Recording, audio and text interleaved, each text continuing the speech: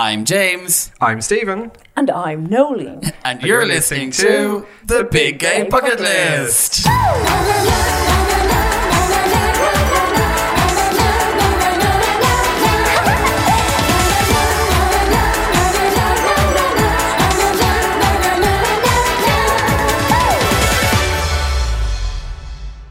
So we are joined today by the fabulous Noler O'Hagan. Noler will be giving us an insight into gay parenting, having reared and is still rearing our very own James. She really is. She really is.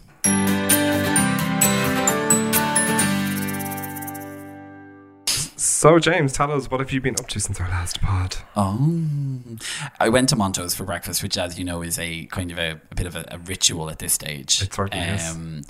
After you've been out the night before for a few drinks, and I'm just honestly I like it. It's like, you know, it's nothing fancy. It's a proper, you know, greasy spoon, full Irish breakfast, fine. But what the fuck is with their till management? I swear to God, you get up there and so if you're trying to tell this as a relatable story, James, most people wouldn't have been there. Okay, but I can make it relatable because people understand how annoying it is when you're standing at the till and like it's like taking them 75 fucking hours to like. So it's taking them usually a long amount of time. It's every single time you're in there. It is actually. So like myself and my flatmate went up this morning. We had 2 full Irish breakfasts and 2 coffees. Very simple order, 4 items.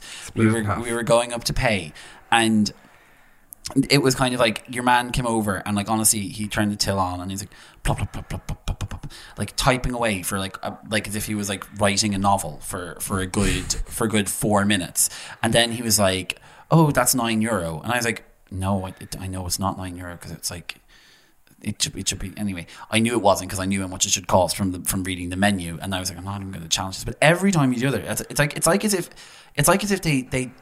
there's no actual computer screen. Then at one stage he was on the till. It's just a clipboard.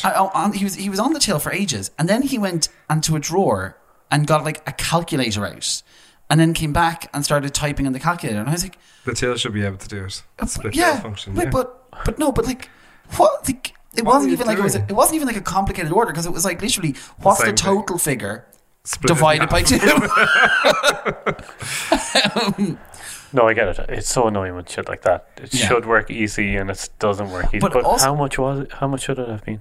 I think it should have been like $7.60. Like, it's a real good value place. I got a half. It is very good value. I got the half full Irish, and I got a cappuccino. What I will say, so I also was in Monto's about an hour before you, and I ate on my own. So I had whatever I had, my usual. We won't mention what it is. But literally, so like that, I usually get that without orange juice. So I got it with orange juice today. Oh God, I say they melted down. But like, so usually mine comes to about £4. Today it was 11 something. I was like, that has to be wrong. So when I looked at the till receipt, it wasn't wrong. It's just that the orange juice is like ridiculously expensive. I know it's like a fancy orange juice machine, but it's ridiculously expensive. Really? Because I got orange juice there, and I swear to God, I got it for like €2. Yeah, no. Because I went there for lunch one day, a couple of weeks ago, and I got an orange juice with my lunch, and the sandwich was like €200. The sandwich was like €8 on the menu, but when I went up to pay, they tried to charge me like a $5. I'm like, they always. But what I will say to correlate your story is that I ate on my own, so there was obviously only one receipt, and it took them about 16 minutes. And it sounds like the unusual things are expensive. It would be like, you know, a glass of water is €1, but the ice cubes are €4. Mine's very easy. What I get off the menu is €1 each per item. Yeah, it's very easy. No, absolutely. Like you the orange juice can't be €60. It does remind me of a woman I used to work with in the canteen from years ago, and she used to just charge random amounts every day for stuff. Oh yeah, it looks about. Yeah. You look like you should pay about €10 for that. Exactly. But no, because and this is not me. You know, this is a co-host catch-up section. It's not a coming for living for. I live for Monto's. I think it's great. I love heading around there, knocking around after you've been out for a few drinks, and it's great to, like, you know, have the chats and catch up with people. It's sort of like almost our central perk. In a way. But I just don't understand how. I just don't understand because they have like this really huge till. It's I love how you're sort of going crazy now about the till. Like it's annoying, yeah, and I get it, and I correlated your story, but like there's no need to be like you're shaking practically with temper. You people are making me sound like that. I get irrationally angry with things like that too. Like, so first of all, queuing annoys me. Yeah. Like, so I want them to come down to the table with a card machine and let me just tap for something. Yeah, absolutely. I agree. Yeah, I'm very spoiled, but tills and people, and it should be straightforward. It should be just tap, tap, give me total. Joe, queuing doesn't bother me. What bothers me is that people that don't know how to queue properly. That's that more so. So if I'm in a queue with like 5 people and one person cuts in, doesn't know where it is, like I'm too nice to say no, get out of the queue. That's what annoys me with queuing. It's not the actual. You have to queue. I suppose I do get annoyed when people either don't like people who don't aren't organised and ready to go when they get to the till at the top of the queue, or when people are confusedly wandering kind of in and out. I think what happens to me is, having worked in service industry in the past, etc., and I'm looking at it going, this you could be doing this much more streamlined. Why you got one person over there doing that? It just makes no sense. I could be already gone. Yeah, do you know what I mean? So the type of profession I'm in, I have to dial over to like a company every single day, up to 15, 20 times a day. And there's one particular person that works on their service team that every single time she answers the phone, she has to, it's as if she has to finish something else off. So she's always, can you just bear with me? So I'm like, don't pick up the phone. Just pick up the phone when you're ready. Yeah. Don't pick up the phone and then finish your task. Yeah. It's very annoying. But just to close off on the Montos information. No, we should keep talking about it for sure. But I notice it particularly in there because nowadays, especially with tap, usually paying is so simple, and especially people are so used to splitting bills. So it's kind of like, you go up there and they're almost expecting you to do it, and it tends to be just like tap, there you go, whatever it is. When you tap your phone, you tap your card. So it just really grinds my gears when I go in there, because I always know when I'm sitting down to order that I'm going to be waiting at the till for like 75 years, and who knows what I'm going to be charged for. So the paying takes longer than the eating. Yes. Well, to be fair, I went in and sat down, gave my order. Within 60 seconds, my food was on the table this morning. Oh. But I'd like that I actually waited longer to get the bill standing there. But they probably started cooking what you're ordering before you ordered it. They can see me across the road. They're like, get the 4 sausages in the oven. It was very quiet though, and unnecessarily long. It started getting busy by the time I got in. See, mass. People were head of mass. No, it is, genuinely. That's why I went up. Just not very attractive men with children though. Yeah, there really is, but they're sort of. I mean, that's kind of part of it. It is, yeah. Tracksuit bottoms and runners. Rough, yeah. Oh, yeah. Oof. And the accent. You look like a daddy. Oh, hello, daddy. Well, that reference won't make sense for a couple of months. Oh, it'll get there. But tell me, what have you been up to? So, I went to Montos this morning. I actually did though, genuinely. I'm so glad I missed you. No, something really bizarre happened. So I went shopping after I went to Montos, and there was a particular gentleman standing right. So I don't know if people are familiar with Liffey Valley. It's like a massive car park in front of the shopping centre, and there's like a parade part down the middle that people walk up, and there was just an elderly man who seemed very with it personally, and it like he didn't seem like he had difficulty with anything, and was just urinating in the car park. So I thought that was something that you shouldn't really be doing at that age. You should know better. As it happens, yesterday I went into Sam's Barber on the Drury Court. I can't remember what it is. Is it on the Keys? No, there's one in Ormond Quay, and then there's two? one. Yeah. Okay. There's actually 3 of them. There's another one somewhere else as well. But anyway, Dame Lane? Dame Lane actually is where I was. I was in the one in Dame Lane, and fucking geography. I had just got a fabulous haircut from my fabulous hair cutter, and I was walking down that little alleyway that kind of goes off onto Dame Street, and when I turned the corner, there was a youth who must have been a teenager, just sort of propped in the little corner having a piss, and he like turned around, obviously as soon as he heard me enter the alleyway, and kind of stared at me. And then just like stared at me as I walked down. And then I was like, as I was walking, I kind of was like, am I supposed to, should I have gone a different way? Should I not have? And then I just felt really weird, because I was like, were you disturbing him, and was he inviting? No. When he turned around? No, he kind of, he was having a piss, and he turned around and he looked at me, And then he just sort of continued to look at me as I walked down the alley past him. As if you had just walked into his bathroom. Yes, exactly. Sorry, as if I had like literally just, opened the door and come into the bathroom while he was... Well, that gentleman was pretty much the same today. He didn't care. And like there's actively children around. It's quite an open area. Stop pissing in public, man. Absolutely. This is... If you have to, you have to go. Well, that is one thing. That was Martin earlier. And the alleyway. Didn't want to mention it. He's drinking so much water these days. Fit fam.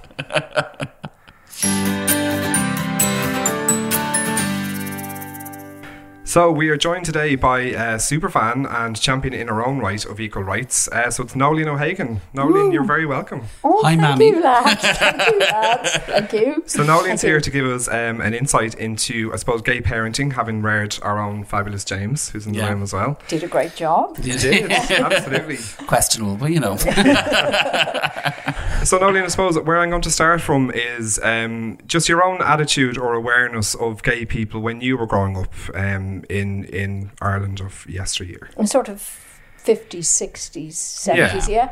Well, there was no awareness of gay people. Okay. As far as I was concerned, I never heard of gay people. It wasn't until maybe the start of actually my first awareness of gay people came when I'm involved a lot politically. Yes. And I was doing collections in a place in Dublin called Bartley Duns. Oh, yeah. It used to be in Dublin. Wow. And I remember there were a lot of men in it. Yeah. And a lad in there asked me to take off a ring from his finger because he said the ring was stuck on his finger and it was very tight, and he said my hands were very cold and would I take the ring off. So it wasn't until after that you realised why he was... Yeah, realised that. But there was no... At that time, society was a very, very rigid society. There was 3 pillars, sort of. There was toxic masculinity, there was toxic femininity, and then there was the church. So gradually, and they were all together.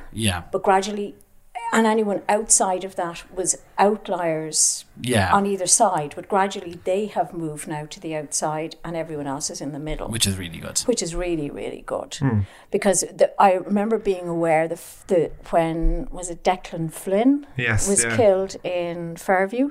Nobody knew anything about, understood why he had been killed. It wasn't until afterwards, after the trial, then people became aware that there are this subset of people, that there is gay. So it was after that. So when James was born, very, very soon after when James was about 5, I'd say, he always played with dolls and things like that, plays with Natalie. And I didn't think anything really strange about it because I myself, when I was growing up, I was a tomboy. I had my own pellet gun when I was 9. I'm a reasonably good shot. And I always got guns and things at Christmas. So therefore, I was outside the box at that stage. And when I worked on the farm all the time.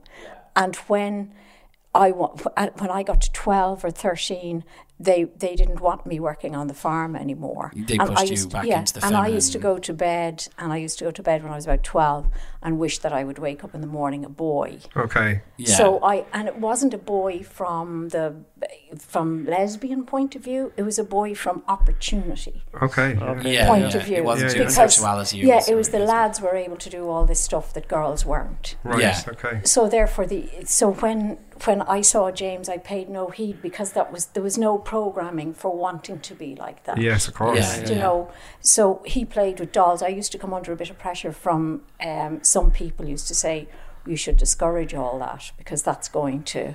And I remember a neighbour of ours, a very weird woman, she suggested that we always sew up the pockets of the boys' children, or the boys' trousers, because children play with themselves, and this is 4 and 5-year-old children. Jeez, so this can show you how toxic the whole city was. The whole place was. If this is when James, you're only what, 36? I'm 37. Yeah. 37 now, yeah. God, 37 years ago, you don't think the world is like that at all? Oh, absolutely like that. Absolutely. It's very hard to describe from now, looking back, how bad it was. It was really, really bad. And when the first time I realised James, there was something like this was when James wanted, was it a tea set or Sylvanian families and stuff like that for Christmas. Spoke about that once or twice. I've brought it up. I've mentioned the Sylvanian families still getting treatment, but I might be getting treatment, but I haven't yet got any Sylvanian families. So I think that's that's very bad. But the Sylvanian families, people thought that we shouldn't give them anything like that because that is encouraging that type of behaviour. And if you think about it, if you think of the pillars of society at that time were so against it, that you can see that maybe some of people's worry about it was more to do with actually. Yeah, well, that's I think where it came maybe from a point of. Well, that's I suppose from your point of view when you were growing up, you were kind of like, well, just let the person be who they want to be and let them just do what they want to do. But then as you get a bit older, identifying yourself as someone who's different, or allowing someone to identify themselves as someone who's different, can be kind of dangerous for that person. So if you're someone who loves that person, you kind of are like, no, get into this safe space where you belong. Like, don't show yourself as being different because people will give you a hard time. Absolutely. And then I suppose with my politics, I always was sort of against the wind with my politics as well. Sure. Yeah. So therefore, when James came out, there was nothing. There was no big deal about that. Yeah, it wasn't. Whereas other people who feel the need to fit in would find that extremely difficult. Because in the course of my life, I've noticed that people parent children in various ways. The people who want to actually be totally conform, see their children as reflections of themselves. Absolutely. Whereas I saw my children as whatever they grew up as. And would that be, I suppose, taken from your earlier story about you wanting to be sort of more on the farm and stuff when you were 12, 13, is that why you championed that for your own children? Because you didn't have it yourself? Absolutely. So I suppose that was, I think, what do you call that? Vicarious sort of... very much so. And that's one of the things, like I always say, one of the from having Nolene as my mother, being lucky enough to have Nolene as my mother, one of the things that I have always had is just an absolute certainty in who I am and what I've been through, like, with my confidence and stuff from, like, maybe, perhaps kind of when I was like to myself, and I did end up getting kind of like into, I was bullied or whatever like that. You do lose that self. You do lose a bit, so I went through hard times as a result of it. But ultimately, I'm so certain in who I am and so confident in who I am, and that's because there was always an encouragement to do that. So it was like, I remember. There was it was like Italian 90 was on, and there was a barbecue up in my uncle's house, and we were kind of like getting ready to go, and this was like the sweltering heat of Italian 90, and I had decided that I wanted to wear, and I don't even know where it's in. There was like I think it was a blouse you must have owned, but it was like sort of a beautiful silky kind of like autumnal coloured sort of browns and goldens sort of thing, and then I had a pair of like corduroy flares and my school shoes, and I was like, oh, this is the outfit, this is what I'm wearing. And like kind of a lot of other parents had been like, no, don't, kind of here's shorts and a t-shirt, whatever, but instead it was kind of like, oh, go on, absolutely, pick whatever you want to wear whatever you want to wear. And so that then has built me into the sort of person who very much is, I live how I want to live, I do what I want to do, and I don't worry so much about being part of a herd. I'm happy enough to kind of I like to express myself in the way I want to express myself. Yeah, I think... Though you perhaps shouldn't have let me express myself by bringing that rabbit's foot to school. That's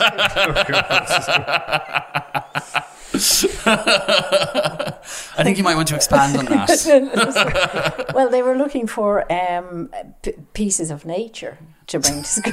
For a nature table in primary school. Okay. And I had found a dead rabbit in the field, and I cut off the foot because I thought it would be good for, it's supposed to be a symbol of good luck, so I gave it to James, so it wasn't a simple. No, absolutely not. James, I hope you're not trying to use this episode of the podcast for counselling, eh?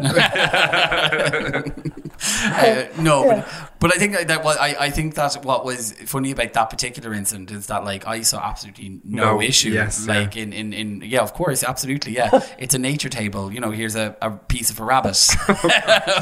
Who took the most exception to it? The teacher? I would say it was because like the kids would have been like, oh my god, that's so cool. Yeah, at the time they would have been absolutely. And like there's a bit of a dead animal here. Let's all have a look at it. Whereas the teacher was a bit like, okay, perhaps sacrificing the rabbit to the evil god. So I guess, Nolene, like when James was going to Italian 90 dressed in one of your blouses, would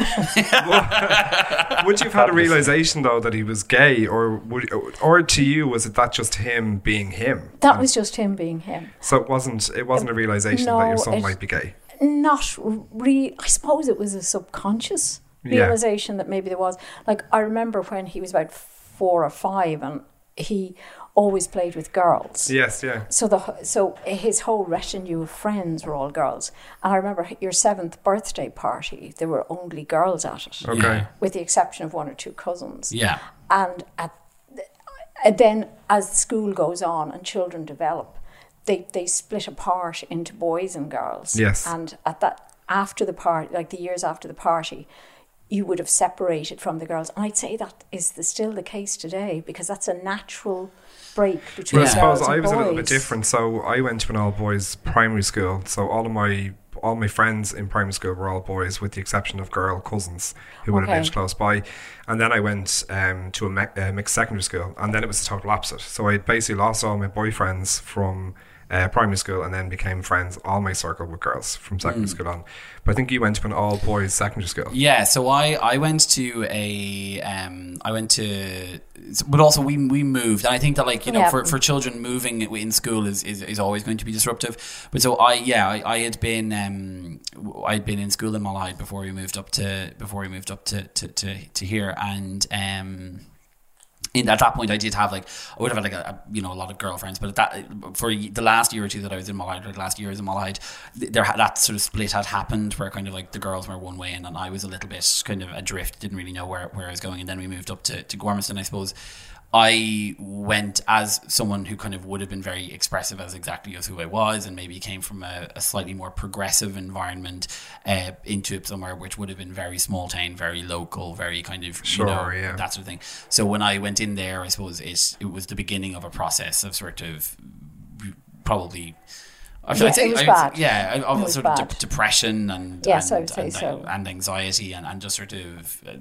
And it really, realistically, from when I was maybe around 10 until maybe I was probably even 20, to be fair. Like that 10-year period, the entire secondary school experience, I feel like I was just like a blank sheet of paper. I had no personality. I had nothing to me. I was just sort of drifting along, kind of dead-eyed, because I was just like so sort of numb around kind of, but a lot of it was sort of like confusion around who I was and trying to figure out who I was. Then there was sort of the fact that so I moved into this primary school as I was bullied by this particular group of people who then all went to the same secondary school as me. Okay. I was sent to a secondary school that probably didn't suit me so much, just because, I mean, decisions that are made for children are often made kind of because it's a good school, it's got a good reputation, it's going to be good for you in the long run, that kind of thing. Absolutely, yeah.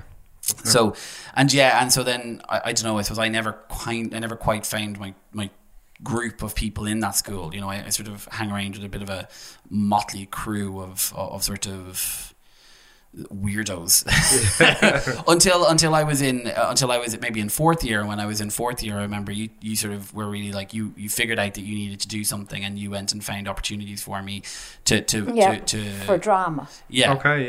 Yeah. And then sort of really insisted that I actually go, and then that's where I started kind of to find myself again. So it was through doing that. Okay. Through being pushed. I remember you drove me up to and forced him in the door. Well, that's fantastic. Get it. and I mean this egomaniac narcissist that sits before you now. I was born TV because star. of that. TV star. Thanks for that, Noler. Star on the rise. Where did you say it was you were in school before Gormiston? In Malahide. Sorry, where? At Malahide. How are you spelling that? I'm the correct way. Malahide. Hite. That's not how you pronounce it. Okay. Yes, it is. Actually, this is a funny thing because for years and years and years and years and years and years, I have been getting a lot of kind of eye rolling and people challenging me on the pronunciation of the word Malahide. And I had always been like, well, my mother is a native from Malahide, and her family has lived there for generations, and they call it Malahide, and that is what it is, Malahide, and it is Malahide, and that is all there is to it. And so I've had full-on arguments with people where I'm like, you're saying this Malahide doesn't exist, it's Malahide, that's what they call it, that's what the locals call it. And then it was only maybe a year or two ago I realised when I was talking to one of my aunts and one of my cousins that they both said Malahide. And that I was like, oh, actually, perhaps, just perhaps, we've been adding a bit of flair. So where are you from originally? Malahide. Yeah, there's that flair. There's the flair in there as well. Now I know where you get it from, James. Probably from my mother. Yeah. Well, this is it. There you go. From mother to son to mother to mother to son. She must have been a lady. Yeah. But I suppose those tough times that James had in secondary school, he obviously would have experienced a lot of homophobia. Do you have any recollections of any? I do. After he came out, which didn't come as any surprise to us at that stage. There was no surprise. It was very similar to yourself. It was a very easy conversation. It was nothing. We started getting phone calls to the house from people saying that he was a paedophile. Wow. Which was very alarming because it's like you think there's something very intimate when somebody comes out, your son. You think it's a very intimate of course, thing. And then when you find that there's these other people. Yeah, and it is weird because I have suspicions about who I believe those phone calls may have been from, but I don't know for certain, and I don't even know how they would have known because I had been quite I don't know how. And it was very alarming because it was around the time that the bulk of the stuff was coming out about the church. Of course, yeah. So it was it was very unpleasant and nasty. Yeah. And I suppose at that time when somebody mentioned a paedophile, obviously the stories that were coming out of the church, there was horrific paedophilia, but what your horrific. son was absolutely nothing to do with that. It was a horrible thing to do. But then when at the time James came out, you had cousins, cousin who was gay and knew it and couldn't come out. Yeah. So I was talking to somebody there not so long ago who was held back from coming out by her mother. We think it's over and it isn't. There's still friends of ours. There was a friend of mine that I had a conversation with Friday night who his mother knows he's gay and his father doesn't know he's gay, and the reason his father doesn't know is because his father's elderly and he's unwell. But I don't know whether that's a thing people should be holding back from someone just because of age. I don't think so. No. I think that in one particular instance I heard of, the mother was the gatekeeper. Yeah. Okay. Because the mother was deciding that the father wouldn't know. Yes. Yeah. And when the father did find out, he was completely happy with it. Which is funny, in my coming out story, I asked my mother to tell my father, and because my father would have been very much his mindset, my father was born in the 50s, so he would have, his father as well, they would have been taught that people that are gay aren't the same as everybody else in society. That's how he was reared by his own father. If anything gay came on the TV when we were kids, it was turned off, and we were told very much that it's wrong and stuff like that. Not in a direct way, but my father would have made it very well known. But like that, I tried to put it onto my mother to tell him, and she was like, absolutely not, we'll do it together. And she led me down the stairs and I'd done it. And like that, my father was fantastic. And it was never a better coming out story than that. Yeah. He had no issues whatsoever with it. But I suppose, credit where credit's due with certain people like that. You think they're quite homophobic, and I would have said my father was homophobic, and when I came out, he wasn't at all. Yeah, I think a lot of people, when they're faced with it, when it's personal. Yeah, with the family. And I think it depends on where you are on the spectrum yourself as a person. That's true. If you're on a spectrum yourself where you just respect other people, your children will know that you respect other people and there's no worries about it. Yeah. Whereas if you're on this particular person, I knew another person who their father put them out of the house. Yeah. Like, and they're not 100 years ago, and they're not 50 years ago. They're within the last 10 years. Yeah. So you have to say that what has been gained over the last 20 or 30 years, you could lose it again. And that's what I'm always afraid of. Yeah, absolutely. It's something I never think about, only so you've said it now, that we could lose it. You could lose it, because there was a great gay scene in Berlin. Yeah, before the war. There was a great gay scene in Paris before the First World War. Yeah. So I think we should always be aware that things can change, and conversations move to different things. So the at the moment, so the gay and sexuality was a huge discussion point for the last however many years, and it was like the main focus of the vitriol that the small-minded people were dishing out. In the last couple of years, that's moved to gender. So now it's transgender people who are getting that sort of thing. So you have to be aware that we're out of the spotlight now to a degree, or less so. But like, there's other people in our same community who are still under feeling that heat. Absolutely. Yeah. Absolutely. And it's important to remember that to remember our duty to those other people in our community. Absolutely. No, I'd agree. Activism. Yeah. And there's a beautiful quote that Lisa, I love that quote. I absolutely love it. So it's activism is the rent I pay for living on the planet. Yeah. Oh, I like that. Yeah. I can't even remember who it was. She mentioned it's just it was Lisa. She was Lisa. But, you're something of an activist, I suppose, yourself. I am. Yeah. I am. And I suppose around marriage equality and stuff like that, you would have been quite heavily involved in canvassing and stuff. Yeah, we did. I actually found that very, very annoying, to be honest. Okay. Because I thought it was shocking to have to go door to door looking for rights. Yeah. I have to say, if red-haired people weren't allowed to get married, it would be shocking to have to go door to door and say, would you allow red-haired people it's a fabulous way of putting it. to get married, because that would be just ludicrous. Yeah. Bizarre, and that's what I had. That was a big issue. I always felt there should have been a different way of doing it. Without, what would have happened if people hadn't? Well, I suppose I was quite comfortable, and then towards the end of the marriage equality campaign, I started panicking because people were showing in polls that it was dipping and stuff like that, and we were trying to force people out. So it would have been a different world. Oh, completely. I mean, I had, like, no joking, I had conversations about it. I was going to emigrate if it had gone the other direction, because I was like, I can't live in a country where there's been such a absolute stamp of the thing was, if it had gone the other way, someone would have challenged that in the challenges in the human, or the EU courts of human rights would have carried on, and there would have been other mechanisms to bring it in, but it wouldn't have had it wouldn't have been the same. It wouldn't have been the same cultural moment, and it would have always been stained then, like when gay marriage equality did eventually come in here, it would have been stained with the fact that this isn't the will of the people, and it would have given a lot of ammunition to people.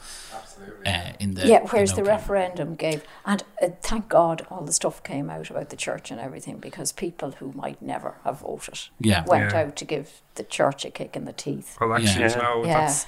And I agree with you there that it was certainly people the same, but I had an issue with the church. We're saying absolutely, we're standing up. And Though I suppose one of the most wonderful things we saw when we were canvassing is we were down canvassing in the Noler, a village down here, rural village down here, and the last house we knocked on, was it? Yeah. A man opened the door, and there was a little fellow with special needs with him. Do you remember a guy with Down syndrome with him? Yeah. And the little fellow with Down syndrome came to the door, and I said what we were doing, and he said, "Oh, we're all voting yes." Fabulous. And I just said, what a fabulous way to finish. Yeah, it was really nice. Yeah, it was really, really nice. But that's the thing about the canvassing during that. I didn't do as much of it as I would have liked to. I wish I had gone out and done more, because it was overwhelmingly positive. It was overwhelmingly positive. You got a few, like I had... there was one of the nights I went out around Griffith Avenue.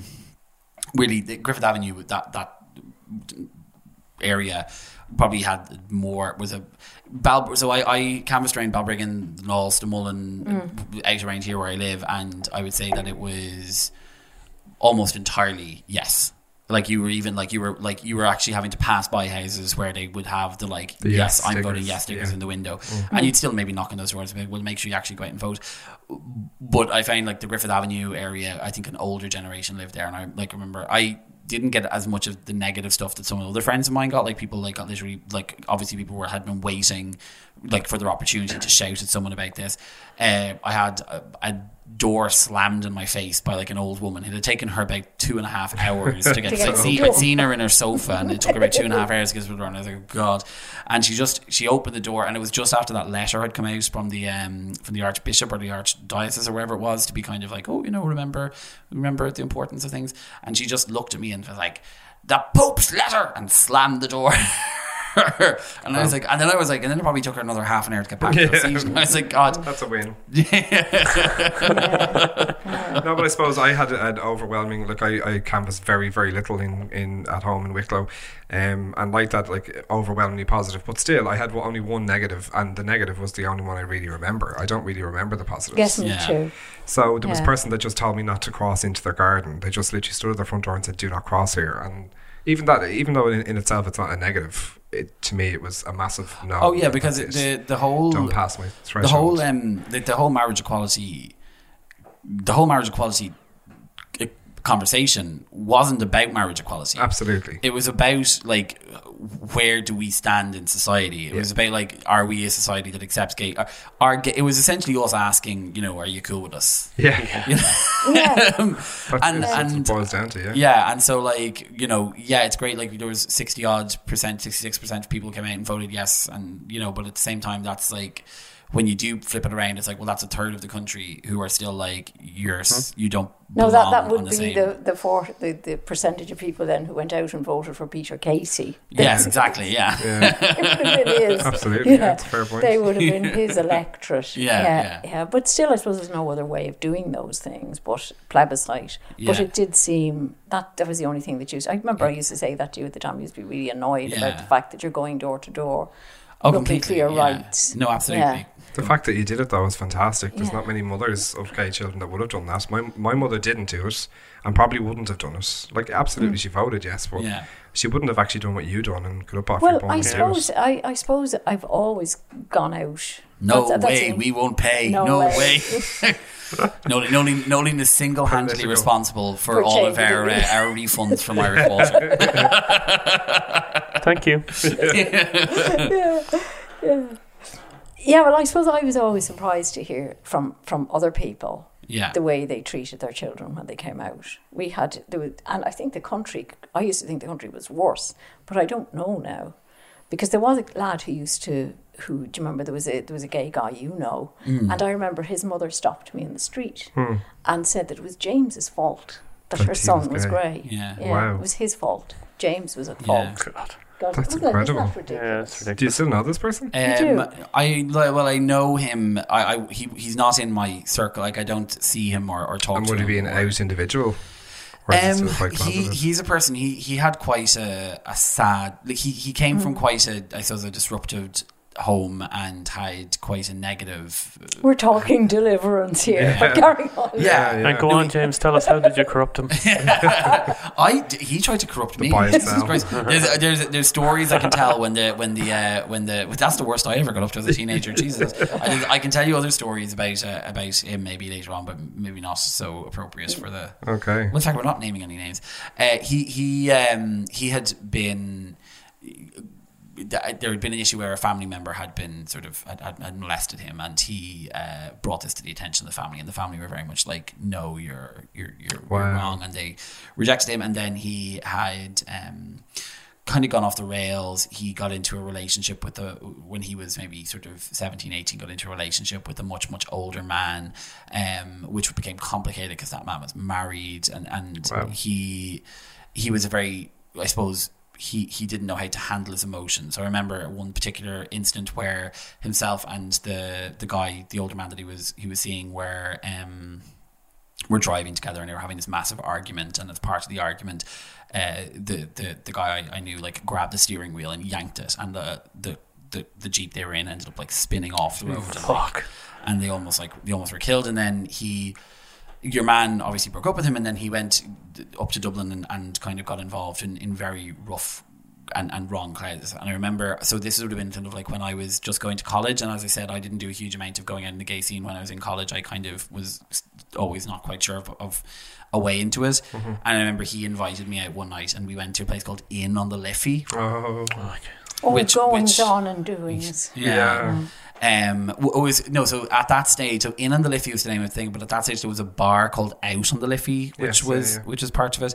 And he like introduced me to this person he was seeing who was a pimp, and I don't know whether or he presented himself to me as if he was, and he was kind of, you know, telling me about all these boys he had and stuff, and I was just and it's weird for me because like that's in a way one of the first experiences of the gay scene I had, and I was like, oh, it's every bit as seedy and disgusting as people would lead you to believe, and it, you know, kind of I at that stage I was like, there's nothing really, I kind of was like, we're on different paths now, like and I suppose, like, you know, we had never really been like close friends. True. We were kind of people who would have like known each other, been from the same community, probably would have been tied together because there was always that something a bit different about us. So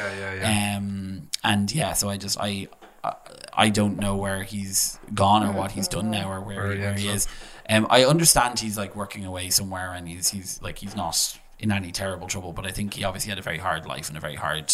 And his mother blamed you. Yeah, exactly. Yeah. Well, I suppose talking about that particular mother blaming him, have people ever come to you actually for advice on what to do as a gay parent if they generally it's not the parents have never, in fact, people whose children were gay who I had a kind of suspicion might be, would say to me, well, how do you cope with it?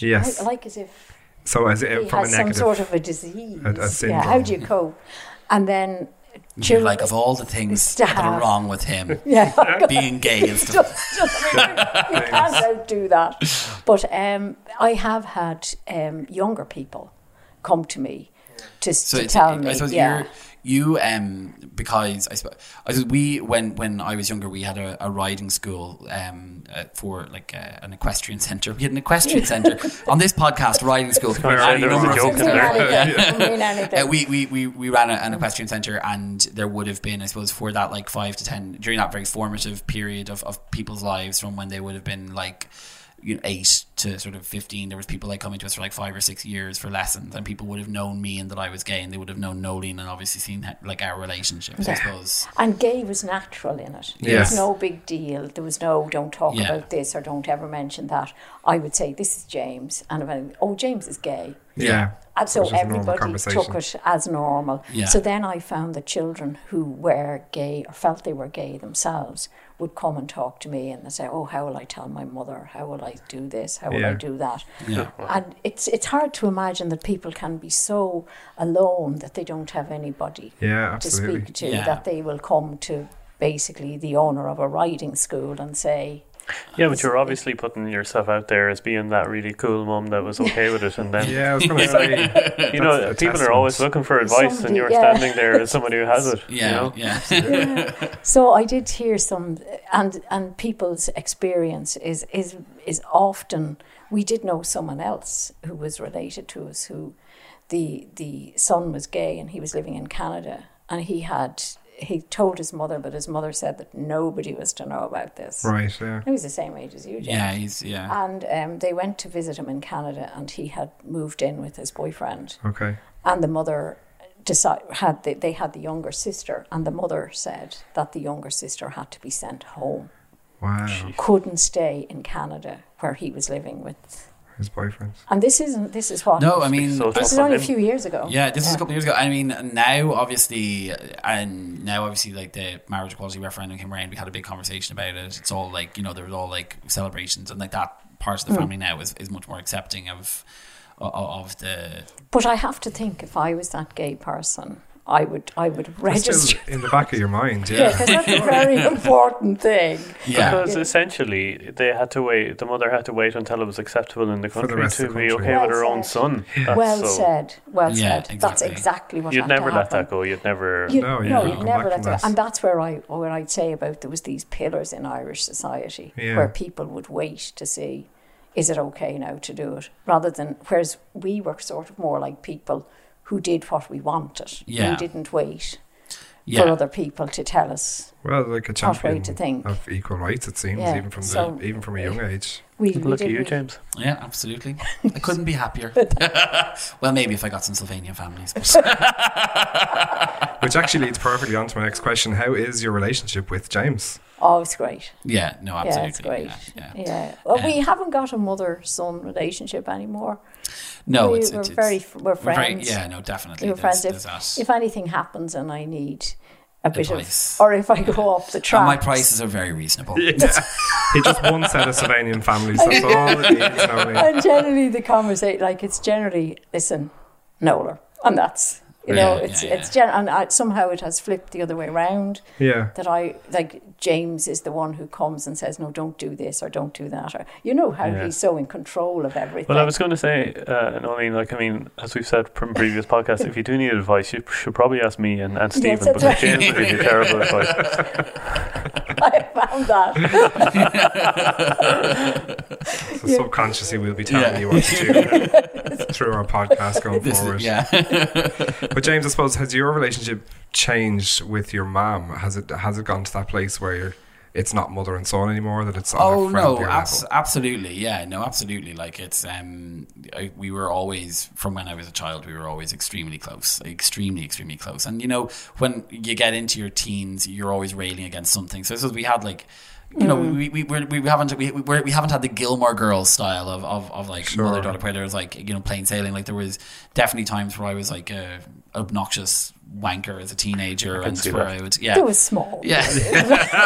I love how Noler is just agreeing. You were an obnoxious wanker. And where I suppose when I was trying to figure out who I was and be myself, and where I wanted to kind of push way out on my own, and I suppose I would have always been quite independent, and I went off and I kind of figured all that out, and I was able to come back and we were able to click into just a very mature relationship where there isn't that it doesn't feel like a kind of that there's a particular kind of mother son. It's just very much you're someone I love talking to, I love hanging out with, we always have such a laugh when we're together, so it does go into that kind of box. Did you well, let's face it, teenagers are always assholes and they're self-absorbed, but did you always know how well you had it in terms of how accepting Noler's was and seeing other cousins and things? Testing you. I suppose or did your teenager asshole take over? To an extent. I think I always knew how lucky I had it. But I think that then gave me permission to be an even worse teenage wanker and see how far I could push it. Yeah. You know what I mean? Can I agree with that? Yeah, of course. You can say whatever you like. Where's that shape? We're not going to take his side. You have an open microphone. Go ahead. Give it your best. Absolutely, we did have a lot of pushing out of boundaries on it. Yeah. But I think it's so. We obviously we live in quite deep in the middle of. It's weird because we live very deep in the middle of the country, but also are very, very close to sort of Dublin and other towns. That's debatable. But it meant just because Google Maps brought you on a weird tangent with it. But so I suppose me and my brother would have had quite a. You would have facilitated quite a sheltered life for us, and that we never really kind of went out mad, or I think until until I was 18. So it was very much I wasn't allowed out at night going to any discos or anything like that. I wasn't allowed to be kind of having a mad social life until I was 18, and then it was just you're handed the keys to the house and it's off you go, free reign. Well, I'd have to say that I used to think he was a paragon of virtue. I really did, until I realised he went to Gormanston where there were boarders. Yeah. And they all James and Patrick lived in the loft. We converted the loft for them to live in. It was kind of it was a little apartment. I've talked about it before. How I moved out. I was thrown out. Yeah. But they used to. I discovered years afterwards that they used to be over there drinking. God. Underage? Absolutely. No, that would have been actually. I would have been 17. You're right. Yeah. Shocking. Yeah. Shocking. Terrible behaviour. And I never knew that. I thought that they were over there with their lemonade and crisps. Yeah. Well, some of the time we were. And that it was someone else who was lighting the fires in the quarry and drinking the beer. No, we didn't. We only did that one time. That was other people. Because that was once. There was a quicksand is. Where the quicksand is. Yeah, we've talked about quicksand previously, and pulling people out of jeeps. Pulling people out with the jeep. Yeah, exactly. So it is. Nolan's confirmed it now, Martin. It's an active issue, Martin. You need to get into it. It's crazy. Keep yourself awake at night worrying about quicksand. But no, there was a up the back of our at the back of our place. There's like a well-worn path for the students from Gormanston over to the quarry, and people would go in there and they would drink and they'd light fires and they'd have like little parties and stuff. And I think twice I did that. Once with guys from over there, and then once with my friends from. It was once a minute ago. Now it's twice. Well, no, because I was thinking once with the guys from Gormanston, but then we did a Halloween party with my friends from Drogheda in there when I was. I'm probably too drunk to remember the other times. Exactly. This is it, yeah. Yeah. Made some bad decisions. On Malibu and blackcurrant. Oh, Jesus. God. Oh. Terrible. Like my mother's 65 now. There's friends of hers when she was a kid that went off to England, and they just stayed there, like who are married now to men that would have been friends of her, but like that they were just told they had to go to the UK. They weren't allowed to be. That was terrible. It was a terrible time. It was very rigid. It was a terrible time. Yeah. And when you think like you couldn't get contraception, and these people, like I thought the toxic femininity was as bad as the toxic masculinity, which doesn't get a lot of mention. Doesn't at all. Because you do get the toxic masculinity is talked about all the time. All the time, yeah, you do. Yeah. The femininity was just as bad. Yeah, it was worse. Yeah. Because children were left with nowhere to go. If your mother was like that, I think you just. Yeah. I don't know. Well, no, I came from a very religious family myself. My mother was very religious, but my father couldn't give a damn. Okay. Yeah. And that saved us. Did you act? Yeah, I was going to say that did save you. That saved us because I remember being sent down to something called, I think it was devotions or something like that in the church. And it was after you made your communion, which was terrible because when you made your communion, then you had to go to First Friday, which was at 7:00. And the morning of the First Friday, you had to go down and you couldn't eat the night before. Oh, so, Jesus, it was mad. So the teacher used to give us breakfast in school because we would come into school not having anything to eat from the night before. My mother was a fanatic. And I just remember thinking to myself that, we went to these devotions things and I was sitting there and there was all this smoky stuff. Incense, Incense, yeah. And I thought the smell of it was horrible, and I just made a decision at 8. And I walked across the road and got the bus out of the church in Malahide. I just got on the bus and went home. And I went into the kitchen, and my mum was there and Dad was there. And my mum said, "Oh my God, you've left the church and everything." And I remember Daddy said at that stage, "Look, go outside and play. Yeah. You're doing better outside." But that, I suppose, in a sense, then, like, for him to have the balls at that age, like in that time, to allow you to, they came around once to collect money. Yeah, you had to collect money from the church, and my uncles came in. They were doing the collecting, and they said to Dad, "How much money are you putting down? Yeah. How much money are you going to give?" And he said, "I have an exact figure. It's called nothing." Brilliant. Wow. Yeah, and like he was one of the first people. He said no. He said, "I'm not giving any money." And he remembered being very young in Dublin. Yeah. And he saw children going barefoot to school. And he also remembers this thing. People used to have to fast on a Friday. Yeah. And the church had decided exactly how much food everyone needed every day. Yeah. And that was what you were allowed to have. And you couldn't have meat on a Friday. And these people would be going to the docks, unloading coal boats into sacks and carrying them off the boats and coming home to eat an egg on a Friday evening for dinner. And Daddy said that the annoying thing about it was that the priest was going home to a lump of salmon. Absolutely, yeah. That they couldn't afford to buy because fish was very expensive then. I think you've always been extremely negative about it. You were never in favour of the church. I think because of the power structure it represented and the way in which it tried to control people, and I very much took that up from you. And I think one of the first things that we ever kind of like one of the first like acts of sort of defiance or activism I ever participated in was when me and you got ourselves excommunicated. That's right. Yeah. So there was a loophole. I can't remember. I think it was Una Malani or maybe Roisin Shortall. One of those journalists was writing about it at the time. It was just around the stuff. What was the tribunal called? The one into the child sexual abuse.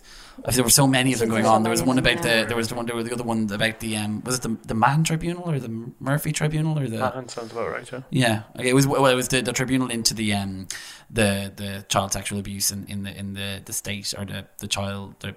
Was it the religious order run schools? Anyway. Oh, it was yeah. Yeah. And I remember I must have been either just no, it wasn't when I was just home from Canada. I can't remember what it was. Maybe it was before I went to Canada. I can't remember. So it would have been like 2005, 6, 7. I can't remember exactly. That's right, we left. We'd been getting ourselves geared up listening to Joe Duffy. So we used to listen to Joe Duffy because I was unemployed at the time, I remember. And there was a period of a couple of weeks where I was at home here, and it must have been 2008 or just after I got back, but we would listen to Joe Duffy, get ourselves riled up. We'd get the dogs, we'd go up to Ardgillen, and then we'd walk around and give out about what we'd heard on Joe Duffy and give out what we'd heard on the radio.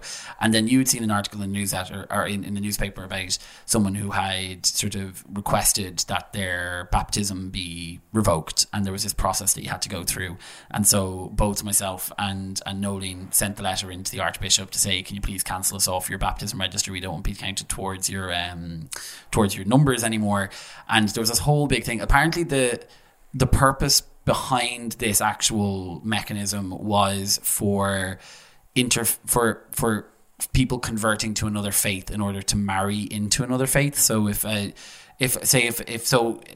in order to have Jewish children, a woman has to be Jewish, and in order to and she would have to like go through the process of becoming a Jew. And anyway, you needed to get yourself excommunicated from your current faith before you. It's like sort of a bank account or something. You have to like a phone contract. Cancelling an Equinox membership. Yeah, exactly. You have to cancel your Equinox membership and forget about Soul Cycle before you can sign up to whatever the new trendy gym is. That's not giving money to Donald Trump. But I remember us doing that and writing the letters in, and we both got the letters back then from the Archbishop, and they were asking, and because like they had to offer to meet you, and they were kind of like, oh, can we like arrange a meeting with the two of can we arrange a meeting with you to discuss the reasons why you want to leave? And we were just like, no, there's no point. We know. Well, I suppose we just have to thank Noler. Thank you for joining in. Thank you. And for throwing open your doors to let us record here as well. It's been a nice change and dynamic. It absolutely has, yeah. For sure. Yeah. We kind of like this room now. Might do all of our recording here. This is how we're going to do all our recordings now. No, but thanks for being a champion of equal rights. Yeah. And thank you for speaking so frankly and honestly as well. Is there anything you want to talk about? Anything you feel you want to get off your chest? This is your opportunity. No, speak to the nation. You've got your open mic now. Let's go. Get your activism hat on again. Or you could kick out your gay son if you want. I've thought about it now. I could say what I actually thought about it now. And your Sylvanian families.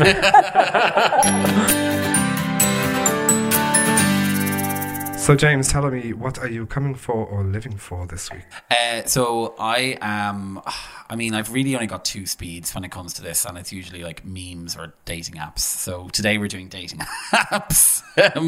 And I am coming for Tinder profiles, and it's specifically Tinder or Bumble, like these matching apps, where the person's bio is kind of like, oh, sure, shoot me a message and say hello. You never know what happens. It's like, but it's a matching app. You can't just you can't shoot you a message. Like you have to have matched before you can do that. Okay. So I know what you're going to say. You're going to say, well, maybe you match and then you go in and read the profile. And most people don't read the profile before but I do. Not even that. No, what I was going to say is people that I match with saying, you better send me a message or I'm going to unmatch you.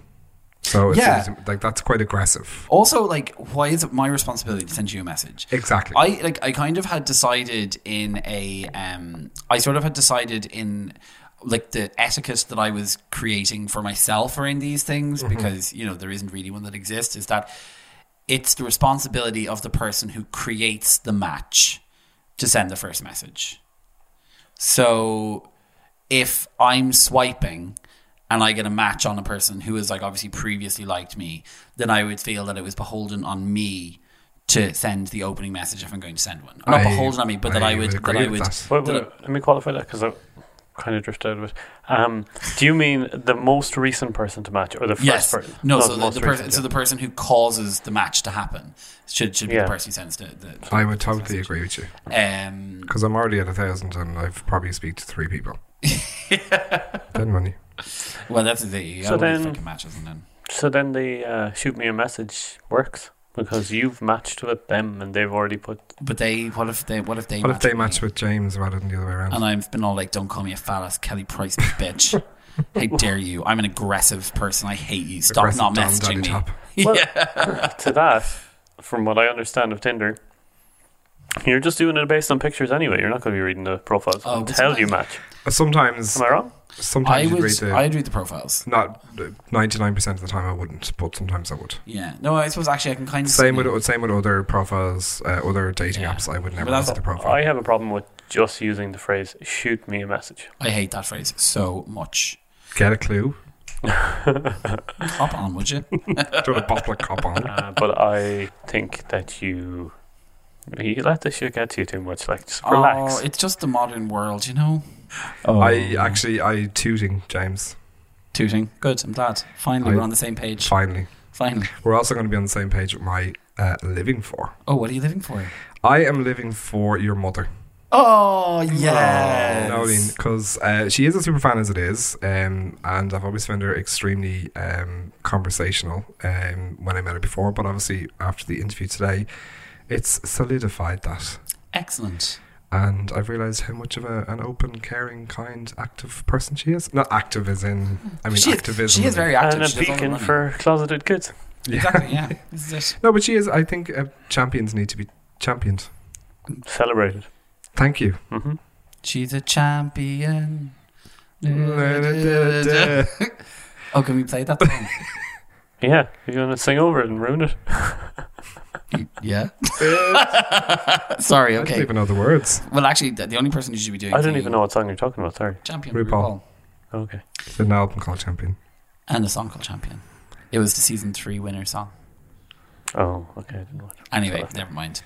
So Noler's is fabulous. Noler's is fab. I'm living for her. Don't shoot us a message. But send us one. Send us a message. Don't forget you can find us on Instagram or Facebook at Big Gay Bucket List. And lastly, you can email us to let us know what you think of the show to biggaybucketlist@gmail.com. If you like what you heard, please spread the word and subscribe on iTunes, Stitcher or Spotify, and please leave us a review for our super fan shout out. Woo! Yeah, do that. And thank you very much for listening. Thank you to Stephen for his wonderful contributions, and to my wonderful mother for speaking with us today, and to Martin for all of the producery work he has to do. So much goes on behind the scenes, as I now know. And thank you to you for listening to the Big Gay Bucket List.